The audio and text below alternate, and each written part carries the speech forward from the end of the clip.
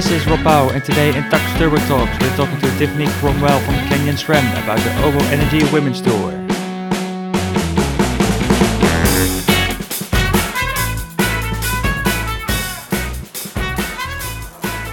Alright, it's Thursday the 13th of June. It's about an hour after the finish of stage 4 of the OVO Energy Women's Tour.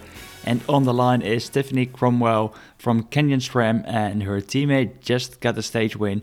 There must be still a lot of excitement going on there, Tiffany. Welcome. Yeah, definitely. It was a perfect day for our team. We couldn't have asked for better race and better finish. It's one of those rare times when the plan came together. Every single rider in the team did their job, and then for Kazia to win was, just incredible. We had full confidence in her today, and the finish was the style that suits her most. And yeah, definitely a lot of happy faces after the finish. Is there already now a big plan for the next 2 days to get the overall win, or? Yeah, definitely. That's always been the overall goal. Kazi's always been the best chance for that. And, we've first been focusing on the stages and taking it day by day, and then, seeing how it goes. But the plan has always been to then start to push for the overall, and we knew the last 3 days were going to be the major point for that. So I think we're going to have our work cut out tomorrow, but I think the confidence from today is, going to help a lot with that, and we're all ready to fight. And how did you guys come back after maybe a disappointment yesterday of losing Elena? Yeah, it was really sad. She's obviously a strong part of the team, but that's bike racing, and it was a bit of a shitty situation. But at the same time, I think it almost motivated us more, to say, okay, yeah, we don't have Eleanor, but at the same time, we still have 5 of us healthy and strong, and we want to give it our all, and go out there and do what we got to do and get to business. So, and I think gave us a bit of extra power maybe today, knowing that we're doing it for Eleanor. And how would you describe the overall feeling in the peloton about this stage race, a 6-day stage race? Today was also the first time they had a hilltop or mountaintop finish in this stage race. How would you describe the feeling in the peloton about this race? Yeah, there's always a lot of excitement out the women's tour. They do a very good job. It's a very professionally run tour. They go all out to, run at the highest level, TV coverage, great crowds. You always have the school kids along the route as well. Everyone's always excited to come here and to perform and to get the big results. So, we definitely love to come to the UK and come and race here and put our best foot forward. So, I don't know if there's anyone in the peloton that does not enjoy coming to this race. And especially, like you said, a lot of kids alongside of the roads. How does that make you feel in terms of being maybe an inspiration for those kids?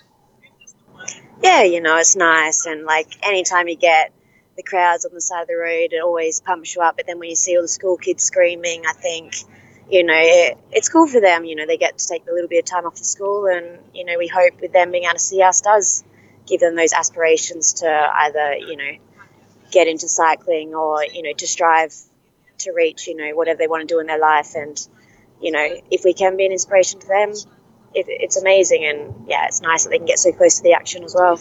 How would you compare that to maybe when you started cycling as a youngster? Because you're a seasoned pro now. And if you compare that experience, was there something for you that you could be alongside of the road and cheer your heroes on? Or? Yeah, I was very lucky coming out of Adelaide. We had the Tour Down Under. So for me, that was kind of my first introduction to cycling when I first came through the Talent ID program. But at the same time, we didn't have women's racing back then. So for me, it was cool to kind of be able to get up close and personal with the professionals. But, they were all the guys. So obviously for any young girls out there on the schools, I think it's nice that they can, see women's racing at the absolute highest level. And I think that's really cool because that's something I didn't have growing up. But, I've quite spoiled with Adelaide having the Tour Down Under to get, the same kind of experience. But at the same time, there's not so many races, I'd say, where there's that opportunity for young riders coming through to get so close to their, sporting heroes. What would you think now about the direction that women's cycling is heading at the moment? I think it's a really exciting time, I've seen the sport grow so much over the last 10, 15 years.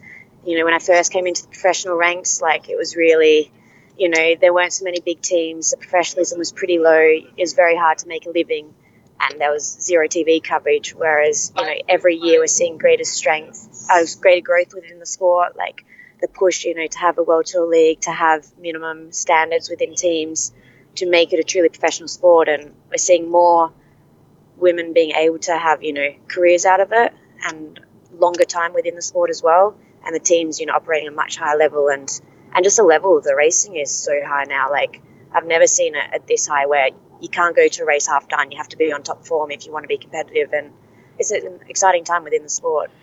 And maybe also, I think for you as professionals, getting a lot of people on bikes, and maybe that's one of the reasons, obviously, while in this OVO Energy Women's Tour, with your team, with Canyon SRAM, there's a lot of things special, to activate women on cycling.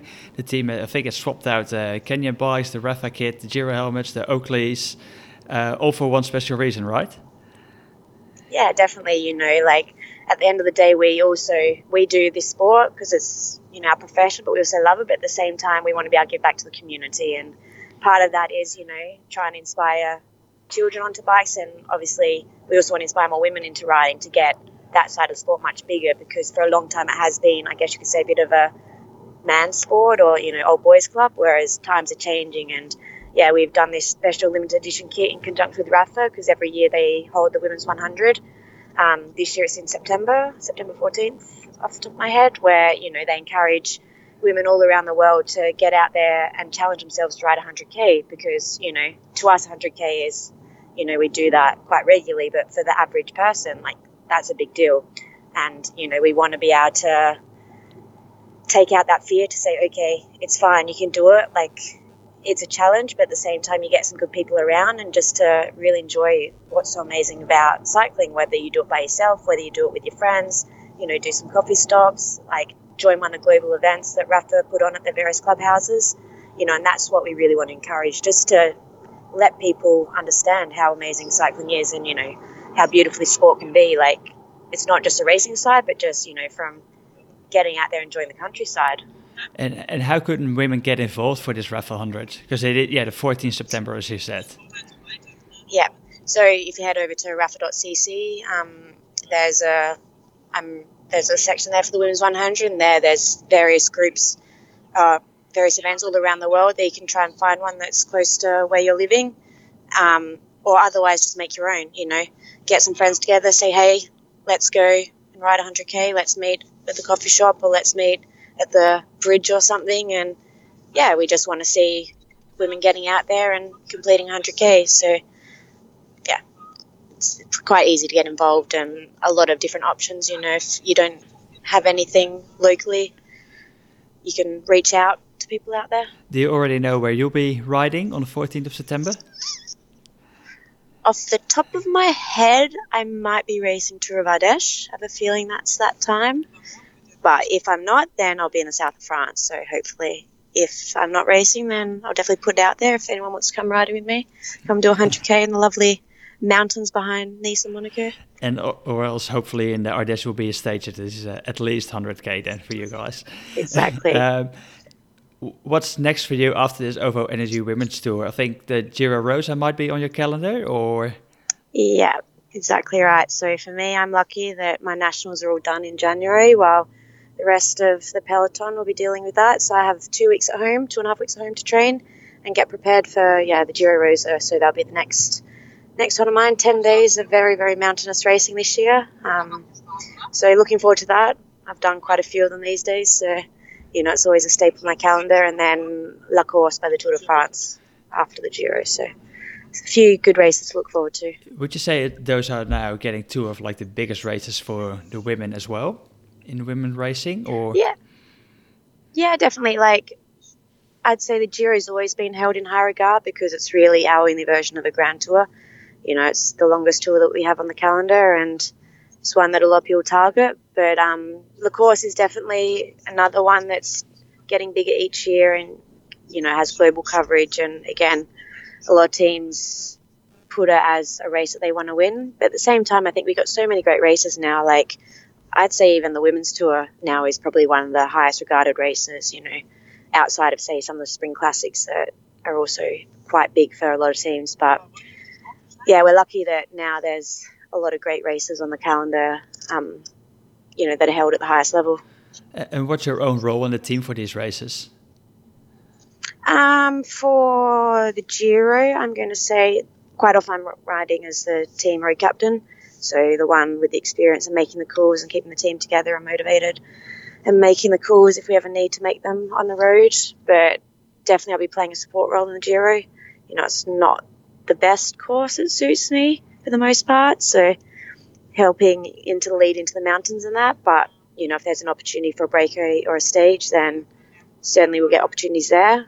But La Course is a big goal for me, hopefully be able to take a chance there with my teammates and have a really dynamic race. So it's a good one-day race. It's quite up and down, which suits the characteristics of the type of rider that I am. So that's a personal goal for me to try to do something there and, have some fun racing with the team. And after that, if you look further ahead after the season or maybe even towards next season, already other goals lined up for you or? Yeah, I've got a few, big goals in there. So the whole season this year is working towards, obviously, World Championships in Yorkshire. For me, I've been a bit up and down with performance over the last couple of years, but, saying to come back to my best. So I want to get some results on the board again. And then next year is all about Tokyo. I'm yet to go to an Olympics. So that's been a big goal. Like, I already saw the course last year in November. And, so we're kind of slowly but surely doing the right steps, trying to perform in the right races where I need to try and gain selection and, try and be a part of a very strong Australian team to go for gold there. And does Tokyo have like a sort of a special place in your heart as you've traveled to Japan to cycle a couple of times? Yeah, Japan for me is one of my favourite countries in the world, Tokyo and the surrounds, because the course itself actually isn't really in Tokyo. It starts in the suburbs and goes out to like the edge of Fuji, but that area, the Hakone region, is just stunning. Like, I've been lucky to ride around there before, and it's a beautiful place. The people are just the most generous and helpful and kind people. So definitely for me, it's like an Olympics I'd definitely love to go to, and I love that country and visiting any chance that I can. So I've been there 3 times already, and hope there'll be some more trips out there. So hopefully Tokyo 2020 will be at least the 4th time for you that you'll get there. Exactly. Traveling, one of your passions, and maybe one of your other passions is food, as a lot of people already seem to know also on the social medias. So also the Tux Turbo Talk fan question of the week is about food. Benny Goodman was wondering, Nutella bread with or without butter? Without. I would never put butter with Nutella. No way. If you go do Nutella, just all out, smack on all the chocolate spread. I never pair it with butter. Vegemite with butter, yes, but not Nutella. Yeah, Vegemite is not for everyone on bread, I think. Yeah, exactly. So one more thing about food, because a lot of people also interested in a recipe for banana bread, apparently. And you have a secret one, right? Yeah, well, I guess it's become a bit infamous. I wouldn't say it's secret because it's on my website. But yeah, I love to make banana bread. I think a lot of bike riders love to make it. It's a great one that's, for both breakfast time or for your back pocket for rides.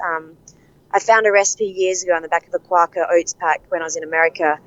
And, it's got a mix of like oats and a lot of banana in there and bits and other pieces. I found it was just a really moist and heavy one.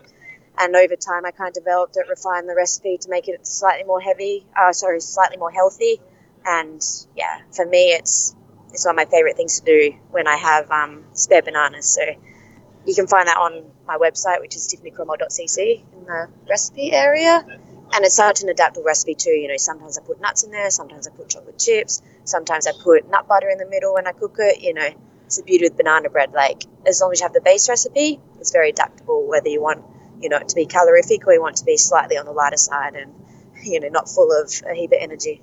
Yeah, so definitely for that infamous banana bread of Tiffany, go check out her website. Is there anything that you experimented with in terms of food during the race? Because obviously maybe the racing food might be a bit boring every now and then.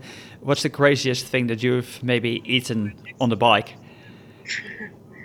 In racing, I can't say I've really eaten anything super crazy because, normally like our team look after all of our nutrition. They do a great job in, we always have our sports nutrition partner, which is Science and Sport, but then they'll often make, little treats like paninis with jam or like speculoos or like Philly and nuts and stuff like that. Training though, I then sometimes play around, but more sweets, but I can't think of anything I've done crazy. Like I've done things, I don't know, like ricotta brownies or that. Or actually when I'm in Japan, there's some pretty awesome stuff you can have for race food or training food so there's 7-Elevens everywhere. But there's these little like sushi things that you can make where it's like literally like a packet with rice in there and it's like got the seaweed and whatever else. And they're actually amazing for training food. Like many times when I've been out in the middle of nowhere and I'll be like, yep, there's a 7-Eleven or a Family Mart, like they're the best fuel. Oh, wow. And also not too sweet because sometimes the sweetness, you get a bit over it. But yeah, that one I'd say is probably maybe a little bit more off-center that I haven't had in the past. But otherwise, sometimes I'll park up for a proper lunch or when it's, the pre-season where you just got to do long rides and you're like, all right, I don't want to ride for 5 hours and not stop. So, I'll find a good cafe or something. But yeah, definitely experimented more when I've been in places like Japan or Taiwan or somewhere like in Asia where they got all this weird and quirky type food. Yeah. All right. Well, we've got to close it off here because we're taking too much of your time. You need your recovery as well after just coming off the longest stage in the OVO Energy Women's Tour. 2 big days coming up. Wishing you all the best and thanks heaps for coming on. No worries. Thanks for having me and looking forward to the last few days. All right. Get this done and hopefully we can take the jersey. Hopefully Kasia can keep that jersey and keep it. Sorry, she doesn't have it yet. She needs to grab it. We'll get it. You'll get it. Yeah. Awesome. All right. Thanks, Tiffany, for jumping on. And thank you, obviously, for listening to a new episode of the Tux Turbo Talks. Don't forget, you can always get your fan questions in for a guest next week. And also, don't forget to subscribe, rate, review the Tux Turbo Talks podcast. This was Rob Bauer with Tiffany Cromwell from Canyon SRAM. Stay tuned for a new Tux Turbo Talks next week.